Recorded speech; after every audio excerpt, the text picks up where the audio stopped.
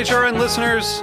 As we celebrate our 15th year, we are deepening our commitment to giving voice to the next generation of food systems storytellers, and we need your help. Our internship and fellowship programs help activate new possibilities for underrepresented and underestimated young people through experiential journalism, audio engineering, and production training. Through these unique programs, HRN helps food equity stewards build essential workforce readiness skills that expand their potential and foster economic mobility. Please consider supporting these critical programs. And with a minimum donation, you can be entered to win a dinner for two at an amazing restaurant in one of 8 cities and tickets to a concert at a great venue in one of those cities. We have incredible partners across the country who have donated, as they also share our passion for helping to educate the next generation of food systems storytellers. Check out heritageradionetwork.org/15 to donate and enter to win today. That's heritageradionetwork.org/15 to donate and enter to win today. And make sure you donate before March 31st. Thank you. You're listening to Heritage Radio Network. HRN is food radio supported by you. Learn more at heritageradionetwork.org. This episode is brought to you by Wisconsin Cheese. We've been making cheese in Wisconsin since before we were even a state, which may be one reason why we win so many awards for it. It's what happens when a whole state dreams in cheese. Find your next favorite cheese at wisconsincheese.com.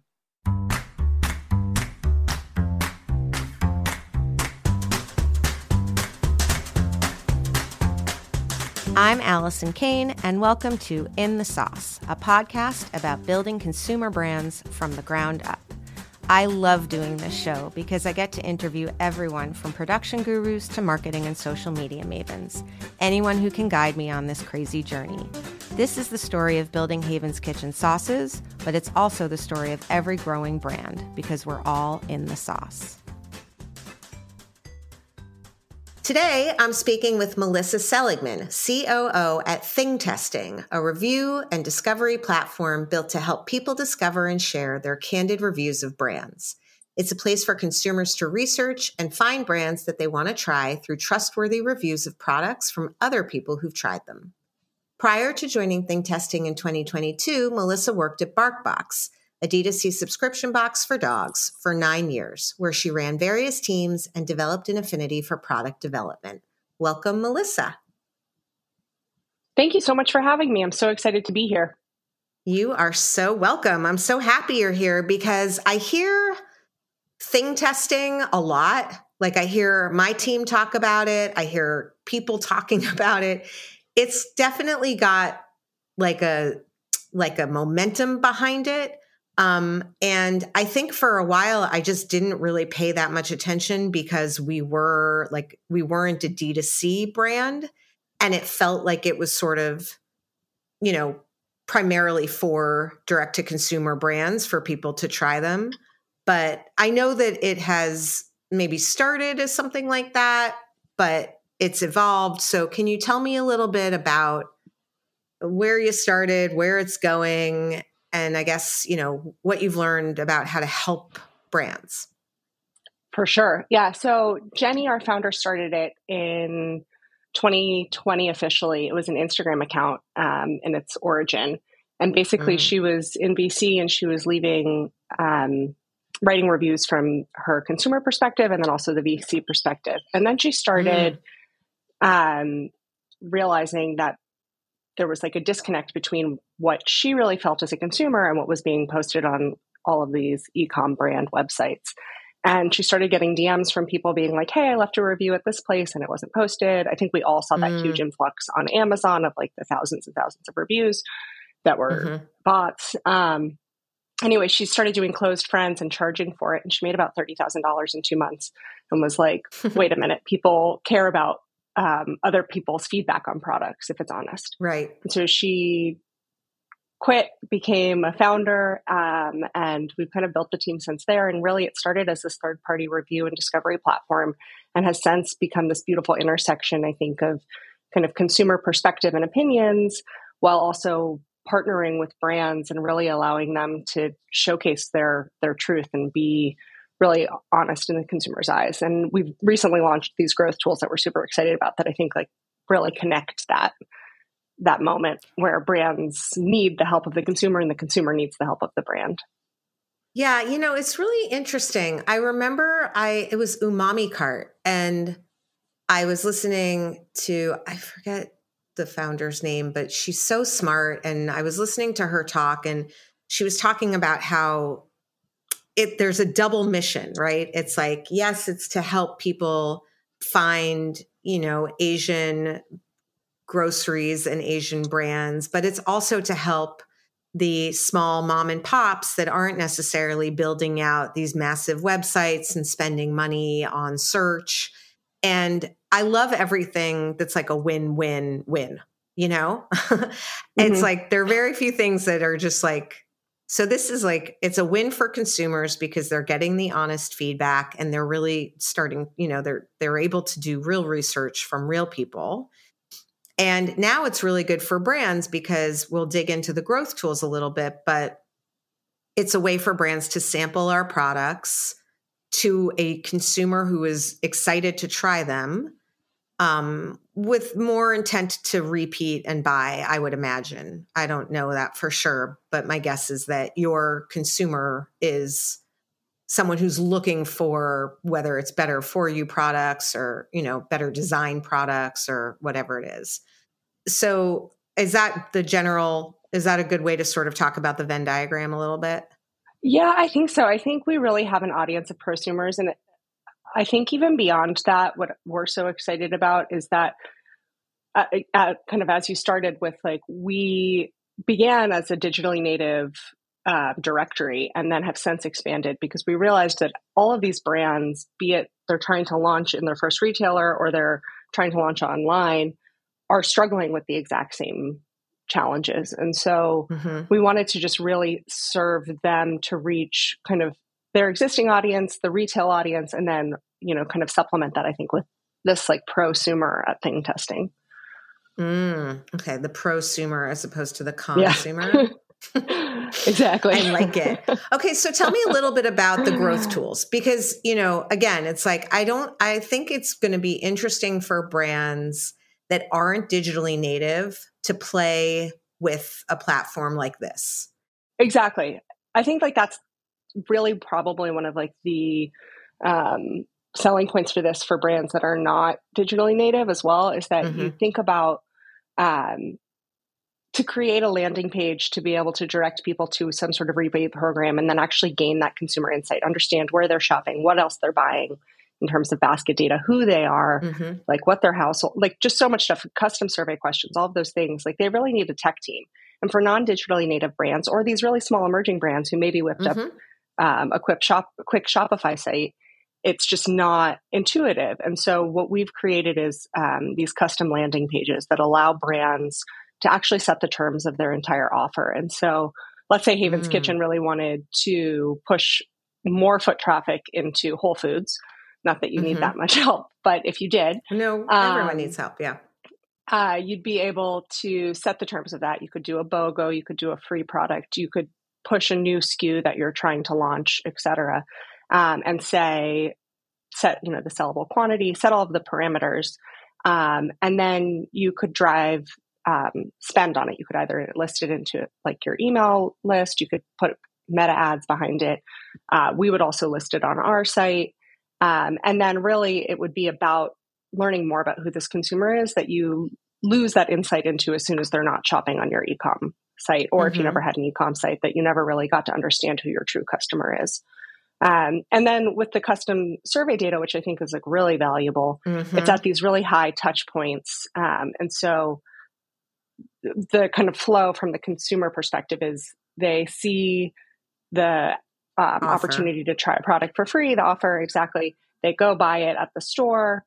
They upload their receipt to Thing Testing. We reimburse them within 48 hours for the cost.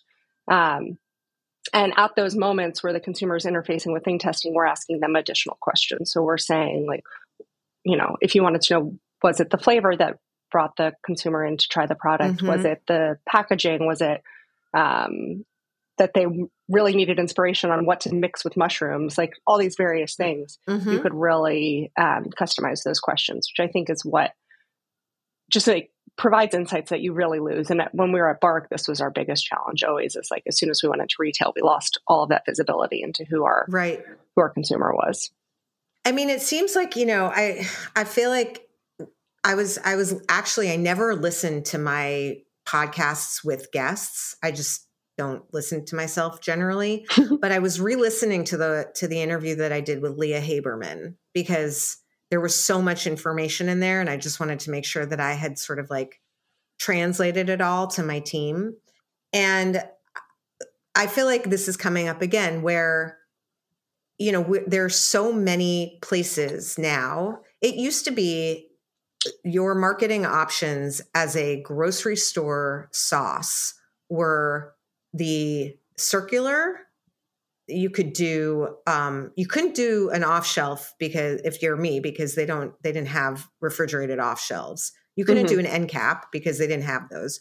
You could do another promotion, and play around with like, how deeply do you promote and how often do you promote? Maybe some demos. And then everything sort of changed with the digitally native guys. Like there were now all of these different things, but this phygital idea of like connecting digital discovery online, I'm one of those consumers that's just like excited about products and excited about trying new things. And it's affordable luxury to have a new chocolate chip cookie or a new condiment. And then, but making that connection between that digital experience and an in-store offer or an in-store, discount or whatever it is hard. And it seems like now this is where you guys because you're trying to solve that. There are a couple of other ways to solve it. There are a couple of other platforms that brands can be on. They've been probably on this show too. But it's nice to know that there's another one. And it's nice to know that there's this community of thing testing prosumers who are like ready and able to do this and to participate. So I guess a couple questions. One is, were you just kind of collecting, frustration from the brands that you were working with, and that's how you sort of figured out you wanted to have this in-store piece?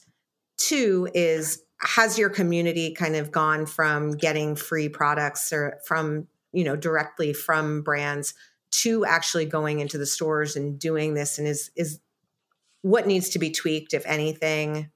And three, I guess, is this consumer, would you say they over-index in beauty, in food, in lifestyle? And so I don't even remember the order or what the questions are, but yeah. Okay. So I think from the brand perspective, we, again, started as this directory. We launched reputation management tools that were really meant to help brands kind of interact with consumers. It's a lot like the Trustpilot model. That so just tell me about really that. hasn't. What is, because I don't know what that is. Trustpilot? Trustpilot is a third-party review platform as well. It's really big in Europe. Okay. And cool. you see these star ratings that are like 5 stars, 3 stars, whatever. And you see them on commercials. You see them kind of universally. Europe obviously has like much stricter regulation around reviews and transparency than American consumerism does. Right. And so we really believed that this model would translate into the US. To date, it has not, just because the US government is spending its time elsewhere, right. for lack of a better word.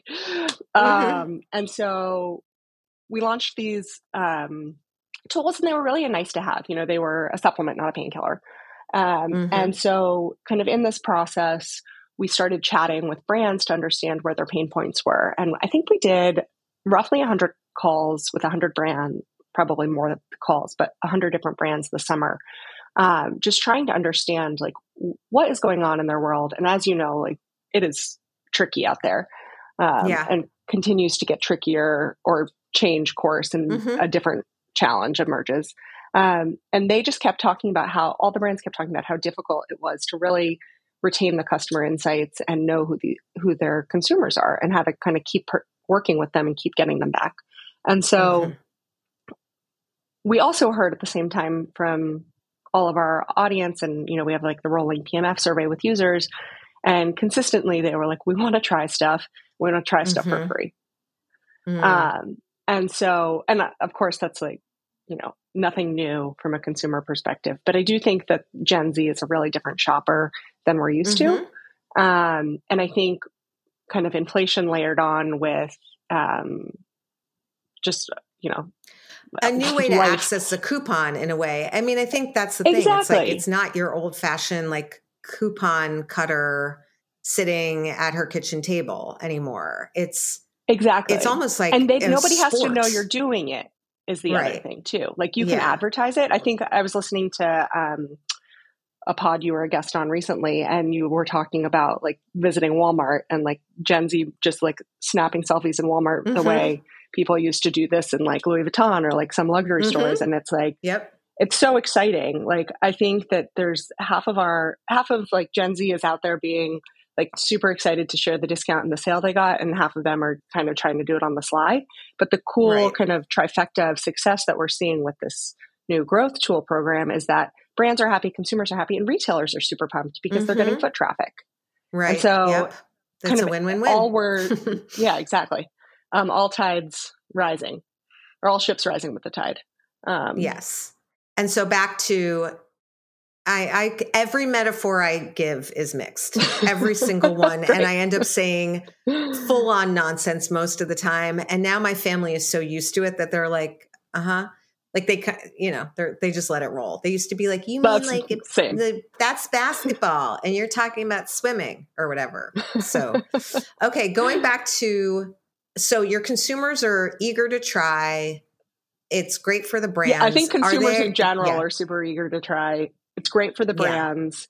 And it's solving that frustration that they were all feeling. And I think from a consumer perspective, and myself, I'm a millennial, but I'm definitely like eager to test things, but I'm also like, I'm dealing with children that might not like it, like all these different factors. And so kind of de-risking is super satisfying. Yes. I think that's the word. I think that's the word of 2024. I've been using the word de-risking when it comes to buyers a lot, and obviously investors a lot. And, my whole team knows like our whole job at this point is de-risking everything for everyone. De-risking it for the consumer, de-risking it for our retail partners, de-risking it for our, anyone who like works with us on any other sort of partnership or collaboration, de-risk. But going back, is the Thing testing prosumer? Do they lean toward lifestyle, beauty, food? Like what is like the sort of prototypical brand that would just like completely jazz up your people? So I don't think that there's exactly one. Like we skew women, we skew slightly younger in our audience, but it's really, I think, lifestyle, beauty, CPG, really all CPG, but like food and bev, we really cross the gamut. Our directory is like really kind of well-rounded at this point. I would say from like one of the actions that users take on our site is discovering brands and submitting them. So it's brand spotted, as we call it. And I would say that like when I watch that Slack thread of like the new brands that are submitted, there's so much coming in canned beverage. And I think we joked about this in person, but I'm like, that's just like not a space that I would ever touch at this point, because just like watching the sheer influx on that channel. You probably get much insight. Tell me a little bit more about that. Like what else are you seeing? Lots of canned beverages, I would imagine. Lots of canned bev. I would say skincare for the body, or like beauty care for the body. Skincare is really becoming just like really momentous. I see a lot of self-tanners recently, which maybe that's just like the season. Not my older daughter, but my younger daughter is definitely, she likes to have a year-round glow. Likes to have a year-round glow. Heroin chic is not in. Yeah. Okay. Carry on. Keep going. And then, the nootropics mushroom space, I think we're going to keep riding that wave for a while. I would say when I was leaving Bark and looking for my next thing, I spent a lot of time exploring kind of the psychedelic space and realized it was just like a little bit too progressive not progressive is not the right word because I like it, but it was too edgy early in its it's probably too early in its life cycle. I mean, the reality is like, grocery stores are not there. Drug stores I don't think are there. And drugstores aren't there. And the payment processors, like, it's just a nightmare. I worked on CBD in 2017 and they were like, the farm bill's going to pass. It's going to legalize it. It's going to be no problem. We're still in the same gray state with CBD, and CBD isn't even have any psychedelic properties. So people have been talking about the farm bill passing some version of something since like 2008 that I can think back to. Okay. So, so let's get back a little nitty gritty for a second, because from my understanding, and totally correct me if I'm wrong, sometimes brands can drive their reviewers into a store, in which case they take a picture of their receipt after they've bought it, you reimburse them. Sometimes brands can sample directly. You can, on Thing Testing, you can just get a sample and the brand basically can fulfill that order like directly. So that's a different program. Yeah. Okay. So Try New Things is kind of the Growth Tools consumer facing program of the sampling to drive to the retailer of your choosing. Stores. So in stores, it could be on your e-com, et cetera, but like you choose and the brand fulfills or the retailer fulfills. And then Thing Testing is responsible for the reimbursement once the consumer uploads their receipt. Thing Drop is our more like sampling focused program. I would say it's generally been more focused on products kind of early in their life. Or like if you're just launching at a retailer, a lot of brands will use that. Though now I think the growth tools support that more impactfully. But it's, that they transact through Thing Testing, but they are fulfilled by the brand. And it can also be to Amazon. And then they just come back to leave a review on Thing Testing. Yeah. Right. Okay. Well, the growth tools can be through Amazon. Thing Drop really is focused on just the like Thing Testing. The customer like checks out on Thing Testing. It's once a week. It's drop culture. It's 100 units, 200 units. It's like very specific. Got it.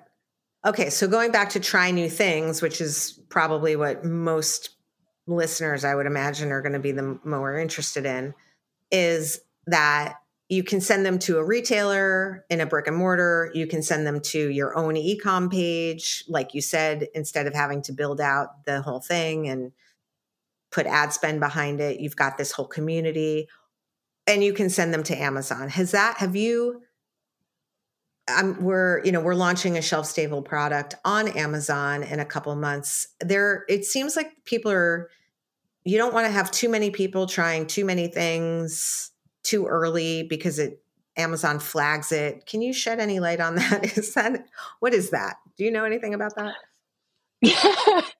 Yes, I think in my Bark days, I helped on the Amazon project, and we actually, I think that Amazon was like super excited about the volume of traffic we were driving to it. And what's cool about this program is like the retailer or the brand is actually they're just doing their promise to Amazon as the partner. They're saying, we're going to push all of our eyeballs and sales through this channel. There's no incentive based on like them leaving a positive review. They should leave their honest feedback. Yeah. Got it. Okay. That's awesome. Yeah. So I think it's actually great. We've had a few of our brands use their Amazon channel to kind of drive traffic to, and it's been extremely successful. It's so low lift for the consumer, right? Well, that's the thing. So, yeah. It's super nice. It's a lot easier than sending them to go to the store, to find it on the shelf, to upload their receipt, to wait for all that. Yeah. And so, I mean, one of the things that you said sort of in our like pre-talk was that brands are using this to test new markets and new channels. Can you give me a couple of examples? Because like, I feel like there's like the nugget here, and then there are all of these other ways that brands can use this to learn and to grow. So maybe just give me a couple of bullets. Yeah. So, an example, they haven't actually launched yet, so I'm not going to say their name, but we built out a marketing plan with them where basically they're super excited because they're launching in Walmart in a select number of stores. Mm-hmm. And they're launching kind of a sub brand of their main brand because their primary brand is just pretty expensive. And so what they want to do is test with different influencers and their efficacy and like how they actually work for them. And so they're building custom landing pages to promote with their influencers, to drive influencer marketing basically to this 2 different SKUs to see which offer is more compelling. And so I think, there's the obvious, like if you're offering a free product versus $5 off, like, which offer is going to be more compelling. But I think if you're trying to figure out like who speaks to your audience a little bit better and like who can actually motivate people, it's like a really exciting tool. Oh, for sure. That sounds awesome. I mean, that sounds fantastic. And so the best way you would say for brands to use you is probably for just to see what their needs are, see what they're trying to, reach in terms of goals, and then you can help them come up with a plan. Is that kind of what you do? Yeah, I think like that's exactly right. Like we want to make this as successful for everyone as possible. I think like to the kind of all 3 parties being super excited, like the more consumers who try something, the more brands who are excited, the more retailers who see that foot traffic, everybody's going to be pumped. So from my perspective, like our team is really here to support, especially at this stage as we're getting the program off the ground. I think there's certain brands who come in with like really specific needs and they're like, this is exactly what I want to do. And I want to just like turn this landing page on. Here are the parameters of the offer. We have a bunch of brands who are just basically rolling they have different launches staggered out throughout the year. So they're just like rolling different programs each month. It's, I guess I should say that the tool is like a monthly fee and then you can run as many campaigns as you want. And so, so it's kind of turnkey. And then of course, like we're here to make sure it works and help. Yeah, exactly. Yeah, no, that's awesome. Okay. Very cool. We're going to take a break. And then when we come back, we're going to talk about all the things you're seeing because you have such a good perspective. We'll be right back. This episode is brought to you by Wisconsin Cheese. There's a reason when you think of Wisconsin, you think cheese. Cheese is a huge part of Wisconsin's history and future. In Wisconsin, the state of cheese, the tradition of cheese-making excellence began 180 years ago, before Wisconsin was recognized as a state. Immigrants traveled to settle in this lush green hills of Wisconsin, bringing their cheese-making traditions with them. These storied skills, combined with the freshest milk available, created a cheese-making culture that is uniquely Wisconsin. Wisconsin's 1,200 cheesemakers, many of whom are 3rd and 4th generation, continue to pass on old-world traditions while adopting modern innovations in cheese-making craftsmanship. Find your next favorite cheese at wisconsincheese.com. I'm back with Melissa Seligman from Thing Testing. Okay, so we talked a lot about thing testing. I think that there's probably a lot that brands can do. Like all tools, you kind of not like got to know what you're trying to get out of it, and it doesn't seem like it's just a sampling program or just a review program. Like there's a lot of other things that you can get. So now that we've kind of covered that stuff, I'd like to zoom out and talk. I mean, we touched on it a little bit at the beginning, but you are seeing literally firsthand what all of these thing spotters are putting in. You've been watching brands and consumers over the last couple of years. So I guess I just want you to stream of consciousness a little bit. Like, how would you describe the last couple of years, both from a consumer perspective and I guess from a brand perspective? I think from a consumer perspective, it's really exciting. It's been a really exciting few years because stuff just seems to really emerge as quickly as the problem is identified. And I think Gen Z is also like particularly honest. They're happy to wear their zit stickers, and they're like talking about mental health in a way that has never been done before. And sleep. I just saw some crazy stat on like the size of the sleep market. And then there was a doctor quoted in it who was like, you need like a cool, dark place. And you don't need all of these other things, but for some reason it's a multi-billion-dollar industry. Yeah. And I'll just say that the company store sheets are my like go-to and have been since my mother, when I was little. So I don't think I need all of this innovation, but but I do think that the Gen Z market is you don't just want to like, disrupt sleep. I really just want to sleep. I know. I posted something the other day, like maybe we just want to make a good product and like, treat people well on the team. Like, do we need to have like, I want to change the world as part of my like fill in the blank cupcake supplement Pop-Tart company, like, I'm thinking I'm getting a little jaded. Okay. So yes. So go on. So it's exciting for consumers. You've seen it all. Yeah. It's exciting for consumers because it's just never been easier to discover and then to just click a button and have it delivered to your house. Or is there more than that? I agree with that. But I also think that, so I really came of age in consumer with this concept of like subscription is king. And like at Bark, we really, really focused on that. I really remember my early years being there and, launching our e-com and all these things, and it always being a distraction from subscription because one, we were VC backed, but also like you can really see that repeat purchase rate and the retention and everything. And so I think that we've seen kind of a pivot in what we need to be satiated as a consumer. And it doesn't necessarily mean subscription.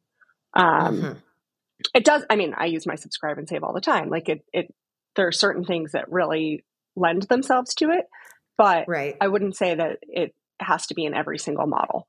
I think you've spoken about this, but like your product does not lend itself to shipping because you're getting dry ice that's like 10x the size of the product itself. And it just feels like waste, and it's like not a good vibe for the shopper. It's not good for the world. It's not good for the economics of the business. Like none of it makes sense. Right. Yeah. And so I think it's really about meeting the customer where they are. And so I think that's what consumers are saying they want. And I think that that's kind of where brands are ultimately realizing they need to be. And so it's been just an interesting pivot from that retail is dead back to like, we're now trying to figure out how to drive people into retailers to support these brands. And so it's just been really, I think, topsy-turvy, but it's also been really, I think, fun. It's it's a roller coaster. So some days you're like, this is not good.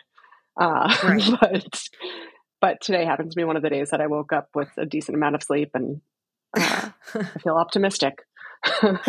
Yeah. I mean, I think it's the kind of thing where consumer choice is never a bad thing, right? I think if you fundamentally believe in, the market to some extent, if you believe that, the best brands will ultimately prevail, it's great that consumers have 100 different things to choose from and that they get to make that decision. And there are fewer gatekeepers now more than ever, and things have definitely been democratized. And yet, I think for the brands, and to some extent to the detriment of the consumer, because everything's so crowded and there is so much vying for their attention, it's almost like too much. So there's this paralysis of choice, I think, that happens. And people don't know exactly what to believe, which is where y'all come in. Definitely. And, there is a lot of waste because there probably doesn't need to be, like you said, that other new sheet company or sleep company, or, some of these companies are artificially in existence. And you could argue most of us are for some chunk of time because we're not making, we're spending more than we're bringing in. Yeah. And that's just part of the model and always has been. It's funny when I talk to people who grew up in CPG in the last 10 or 15 years, they are coming from companies that were never profitable. They might be now or they might not be now. They've all sort of had their growth rounds with private equity. There's a whole slew of just like really big companies that not only aren't profitable, but that was never one of their goals. So that's a little bit of a tangent, but no, but it really resonates because I think like at Bark, our CEO really, it was always growth. And then every few quarters it would be like, we've got to be $1 over like into the black in order to make this make sense. And it was like hitting profitability just meant like not losing a ton of money. Right. Yeah. And now we see this major shift, right? And how people are thinking about it. And it's not like you have to have growth, but it doesn't have to be the triple digit growth that we were expected to they'd like that. Years prior. They'd like that. They would still like that. But exactly. So, that's why no one's doing any deals. Right. That's why no one's putting any money. But going back to the consumer for a second. So, I mean, you have your finger on the pulse. Is there anything they're moving away from? You said they're moving toward, I think, sleep supplements. They're moving toward, nootropics. They're moving toward, all sorts of RTD canned beverages. I'm imagining that those have gut health and they have functionality and they have, cool can packaging. I'm guessing beauty is always sort of there, but it feels like it's definitely like very zeitgeisty at the moment. Is there anything that you're like, this is an interesting shift away from this category or this world? I think the one thing that always surprises me is what consumers say they care about versus like where they actually put their dollars. And I listened or went to where I saw you at the New Consumer conversation. And Dan Frommer basically was like, Gen Z says they care so much about sustainability, but yet Shein and, all these fast fashion brands are just like on like the upward part of the hockey stick. And so at the end of the day, they want to look cute. So I think that's a fascinating moment of that disconnect of like where you think your values should lie and then where you actually spend your dollars. We had this discussion internally today because we were talking about just how much better for the environment our pouches are. And someone was saying, why isn't that on your packaging? Why isn't that more, pronounced in your messaging? And I was like, because sadly, like it doesn't make their lives better. Like, again, going back to de-risking, I think at this point, I had such a fascinating conversation with one of my buyers the other week. And basically we were talking about who is our consumer. These are the things that they care about. And our consumer is willing to pay a premium for those things. But they have to be very clear that they're getting one of those things. And environment and sustainability is just not on the list. It's like a nice to have for a lot of people, but I guess to flip it, it's like, will your consumer pay 20 cents more for a more sustainable package? And the answer right now is no. Like maybe a couple would, but similarly, like I remember we were talking about labor practices in, 2015, 2016, just in general, in the hospitality industry, will people pay $5 more for this fill in the blank, knowing that people have been treated well in the process? And the answer, unfortunately, for the American consumer, not specifically, but as a whole, is no. Because I think right now, they just want to make sure that they're getting what they need to suit their needs primarily before anything else. It's like a nice to have. So I don't think that they are not telling the truth when they say it's important to them, although there probably is some virtue signaling anyway, but they do mean it. It's just that the next question is, are you willing to pay more for that? And I don't think that the bulk of them would say yes, but you tell me. No, I completely agree. Yeah. I actually was thinking, again, I did a deep dive on your pod, and I was listening to a conversation you were having, a little bit of like the disconnect between retailers saying, we really want emerging brands, but we won't deal with you directly. And right. And I don't know if this exists, and if anybody wants to do it with me, / if you do, what about like a distributor model that is just a rev share? And so rather than like marking up the prices, but the distributor basically just gets like some of your sales performance. And so that way you can go like at the best cost with the distributor. I feel like the distributor model in general is like ripe. So broken. It's like brokers. Right? Yeah. I mean, there's a lot of stuff in there that could be, and I think people are trying to figure out distribution. I think Dot does consignment, which also is like nice. There was another one that was sort of a young distributor that had a different type of model. I think some of these things they're so huge that, getting in there just so archaic, and the retailers, make these deals with these distributors, But yeah, I mean, I think I don't think that retailers, I think they mean it. I think they really want to bring in innovation.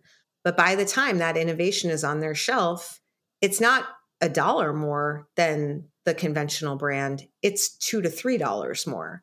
Yeah. And the consumer, it breaks. They won't do it. And so they don't, it's like, I mean, some brands figure it out, but I think the brands that figure it out are the ones that already have really, really high gross margins, which, is challenging to do in the better for you food world. Okay. So what else are they? So tell me a little bit more. What are you seeing them not? What was there a flurry of that maybe has dissipated a little bit? Anything that was like very hot in 2021, 2022 that now is just like, don't necessarily go start this company. I would say that about water bottles. I feel like we've all been watching this Stanley Cup journey, but I really think that Amazon's like Amazon brands are just going to dominate that as it go forward. It's so interesting. It's so interesting to think about what other brands, like what other categories they can dominate. Because, that's what they're using. Mm-hmm. That's what they're using everyone for, right? They're like, how do I make this my own brand? And I feel like that's Target's whole model as well at this point. Yeah. So, I mean, we've definitely spent a lot of time thinking about the stores are definitely gung-ho on private label. Speaking of Dan Frommer, I was listening to him on, it's all very like incestuous and circular, but I was listening to his interview with Matt Rothbard on This Is Taste at the end of the year. Mm-hmm.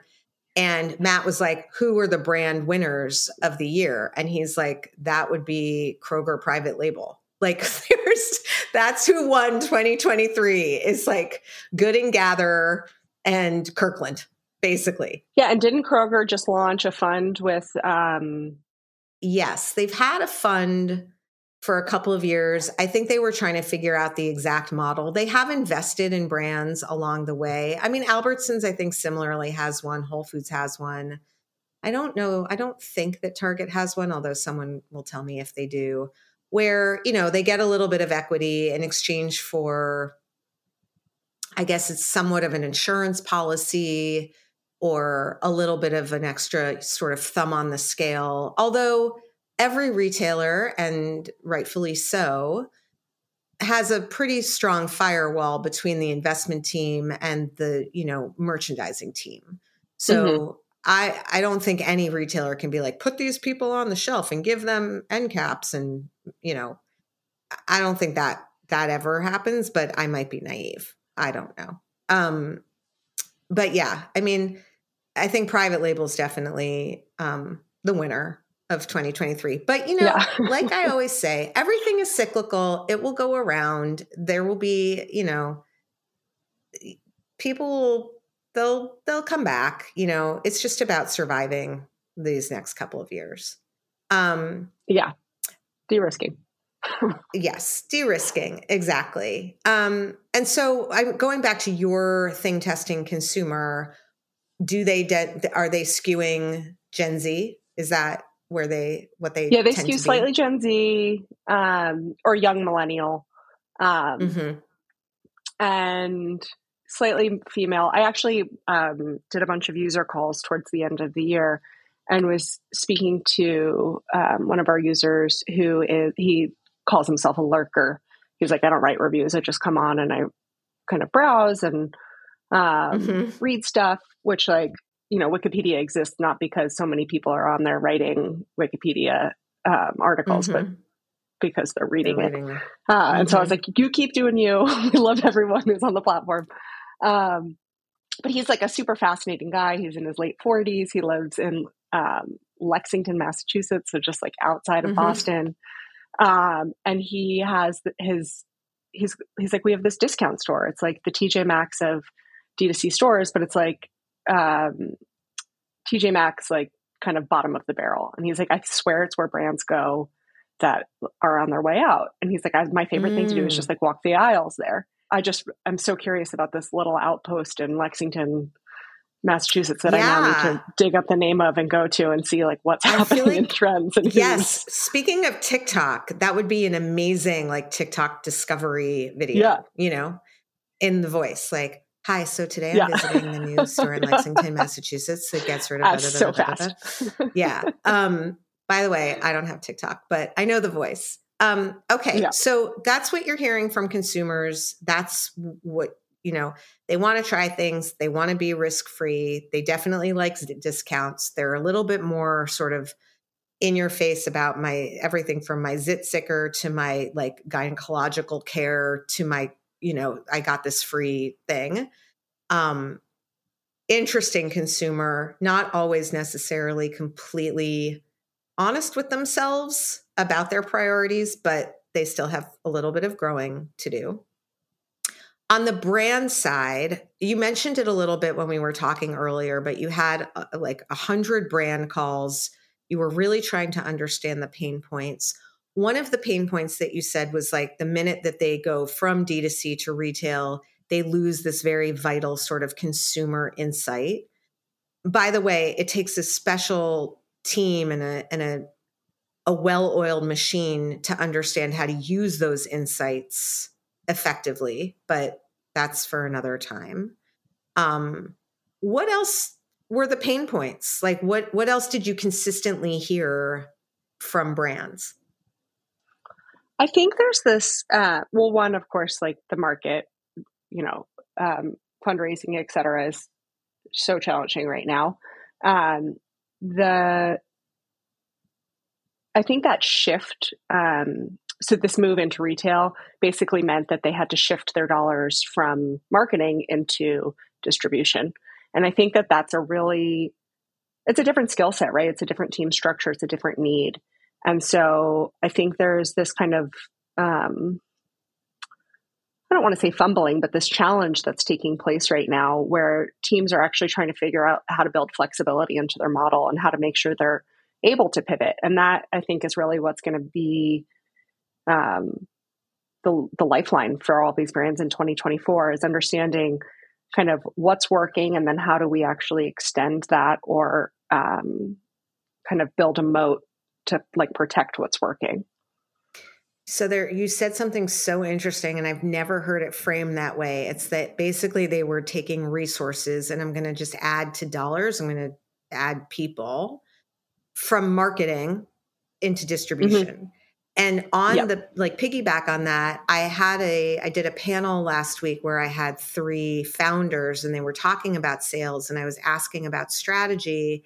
And Michelle Jimenez, who's actually coming on the pod in a couple of weeks, basically said more or less like her sales strategy was like, who can she afford? Literally, like which sales retailers she can afford. Walmart. Walmart is a very simple model for her that makes sense.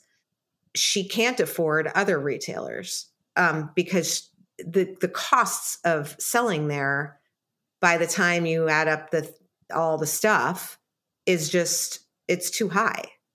So it's interesting, right? Because it's like, that's just a totally different way to people are thinking, well, you know, we based it on psychographics and age and the cities, and then we do the secondary cities and then the natural channel and then the thing. She was just like, who like, how much does it cost? That's the strategy. You know, there's obviously more to it than that, but I thought it was interesting. And I think you just talking about it is like, that is basically what we have to choose. We have a bucket. Does the bucket focus on marketing or sales costs?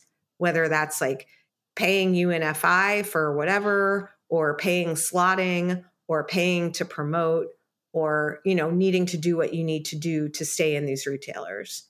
So that's a really good pain point. Was there anything else other than the market and there's no money and we're sad? We're sad. Life is hard. No, I think those were like the real big trends. And I also think that there's the competition, right? Like the seemingly ease at which it is to like make a brand exist today is really challenging for people who have really put kind of their life's work behind the creation of something. And so I think that's like one of the things that's so exciting too about Thing Testing is really seeing kind of the shell brands as well as the brands that are really, you can tell that they're passionate founders. There's passionate people behind it. And then how do we help them get in front of people? How do we help them with their distribution, their reach? And so I do want to touch on, you know, what I said was going to be for another time, because I do think it's interesting. And this is probably something that you help a lot with, or just your team does. So once you get that data, so you do a thing with Thing Testing, you do, you know, I don't know, 100 people write reviews. Is that, you know, I guess a round number. You've asked them the survey questions, you know, you've brought on a specific store with that group. Let's say, what shopper data is the most important? What is it that brands ask that you think they really act on, or that is helpful for them? Like, I guess what's a really good, you had such a good example of the way that someone was launching on there. But do you have any examples of good, interesting sort of like shopper data that brands have used that have been helpful for them in their next steps of the journey? Yeah. So I think there's 2 big takeaways there. One, for the brands that do not have national distribution yet, it's been really awesome to help them basically showcase the foot traffic that they're driving. And so if you take a smaller brand who's local to New York, being able to be like, look, this is how we performed in all of these bodegas, or, you know, all of the local retailers that we were able to book, and turn that to the buyers at a Whole Foods or a Target, or, you know, these bigger retailers. So I think that that's been super powerful for brands.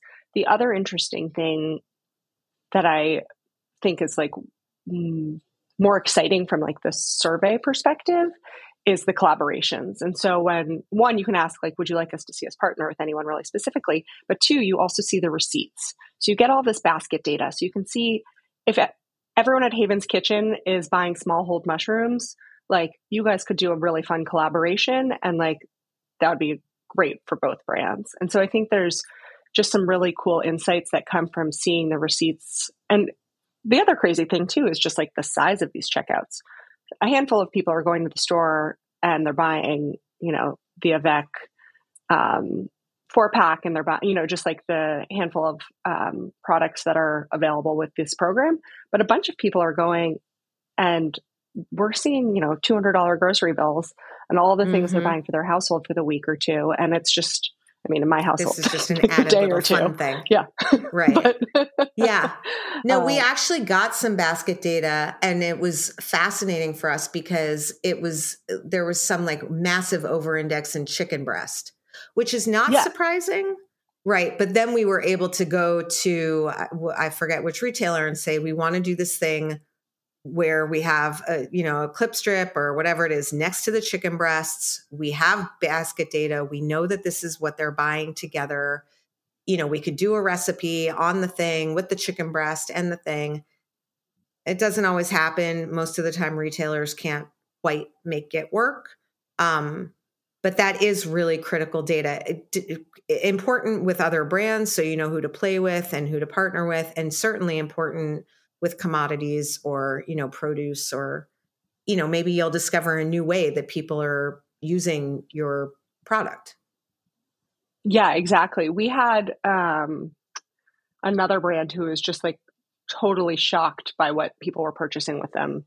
Like, I think Chicken and Haven's Kitchen go hand in hand, but they were like, everybody is buying this with like something else that we had no idea that that's how people were eating this product. Like, this is awesome. I mean, that's the thing. It is really interesting. And I always go back to Jake Neller from Sweet Nothings, who he going to shout out Social Nature on this one, because he used Social Nature. And what they found out was that people basically I forget exactly what the questions were, but they got data saying that they were basically being placed in the sort of ice cream area. And it's just too healthy to be even in like the, you know, better for you indulgence set, but that people were using them instead of making their own smoothies in the morning. So they actually used the data to move over to the frozen fruit set, where their velocity is awesome. Tripled or quadrupled. So again, it's like you can ask questions, and this is, I mean, honestly, I think when you're a small company, you don't think that you have the tools or the team, or you don't know how to use data effectively. But, you know, knowing where to be placed, knowing who to be placed next to, being able to advocate for partnerships and secondaries, you know, yes, of course, you're probably also going to get, you know, young women like us, or, you know, people who are working out 3 times a week like us, or whatever it is. But I'm so glad you brought up that data, because it's really important, and it's not that hard for a smaller emerging brand to figure out. Exactly. And I think the other super interesting thing that's happened for us is we were running a campaign with somebody, and we kept getting messages being like, I couldn't find it in store. Like, I went to their store locator. That's the story of my life. Yeah. Yeah. And I spoke to the retailer, and they couldn't, like, they said they didn't sell it, all these different things. And so, you know, speaking again, just to like actual resources, like having somebody hit the pavement and go and see if you're actually placed where you're supposed to be placed, whether you're stock, whether you're out of stock, is like really resource intense, but also critical if you're trying to show that, you know, you really want, like, you could be more impactful. Yeah. People are going and looking for you. You're basically kind of empowering a little, you know, army of merchandisers in a way, which is also important. Exactly. And like, you know, you can choose your incentive. So like the way we have the campaign set up for the most part is that you're being reimbursed for like the cost of the product as a consumer. But in reality, if you really wanted to make this your kind of foot soldiers, you could say, take a picture of where we are on shelf, and we'll give you a coupon for a future purchase or something like that. And so there's like all of these different touch points, which I think is so invaluable, and just so exciting. And again, like our goal really is with the tools to empower brands that don't have the ability to whip up these custom landing pages to promote these campaigns to their audiences and to, put meta spend behind it and see what the reach is and test the influencers and like really try to just empower people to try their product. Cause I think, I hear it time and time again, and I do it myself. Like I just purchase the thing that I bought because I know it works. I like it. And ultimately become a brand loyalist, just out of almost by being default. A creature of habit. Yeah. Yeah. Exactly. No, that's amazing. This is so helpful. And this was so much fun. And of course, I'm going to get off the recording and just like Slack my team. Like, what are we doing with thing testing? And what are we doing? Like, how are we launching? I love that. So you got me, which is pretty cool. And so for brands that do want to sort of reach out and see if they can make it work, should they? I imagine you go to thingtesting.com and there's like for brands. Yeah, there's like a growth tools page. Email us sales@thingtesting.com. Of course, mention the pod. We'd love to know that you heard about us here. But yeah, we're influential over here at Heritage Radio Network. We love it. I actually was laughing though, because I call you the fairy godmother of brands and you called yourself that today or, in a podcast recently. And I was like, no, I was going to tell her that. I call her that, find her back. No. Yeah. It's funny. I have been called that and I gotta say, I love it. Like Gilda, Glinda, the Good Witch or whatever. Yeah. I'm into it. I'm into fairy godmothering. All right, Melissa, thank you so much for coming on the show. I learned a lot. I hope other people learned a lot. And it was just a really good discussion. Sometimes these things are just cathartic. So thank you. Thank you so much for having me. I really appreciate it and love being here and listening to you all from afar when I'm not. Thanks. And Liam, as always, thank you so much for engineering or bearing with my wonky calendar invites that I still yet have not mastered after a decade. And all the friends at Heritage Radio Network that make this nonprofit radio network, podcasting network work, which is really cool. So thank you. And listeners, I'll be back next week with another episode of In the Sauce. In the Sauce is powered by Simplecast. Thanks for listening to Heritage Radio Network, food radio supported by you. Keep in touch at heritageradionetwork.org/subscribe.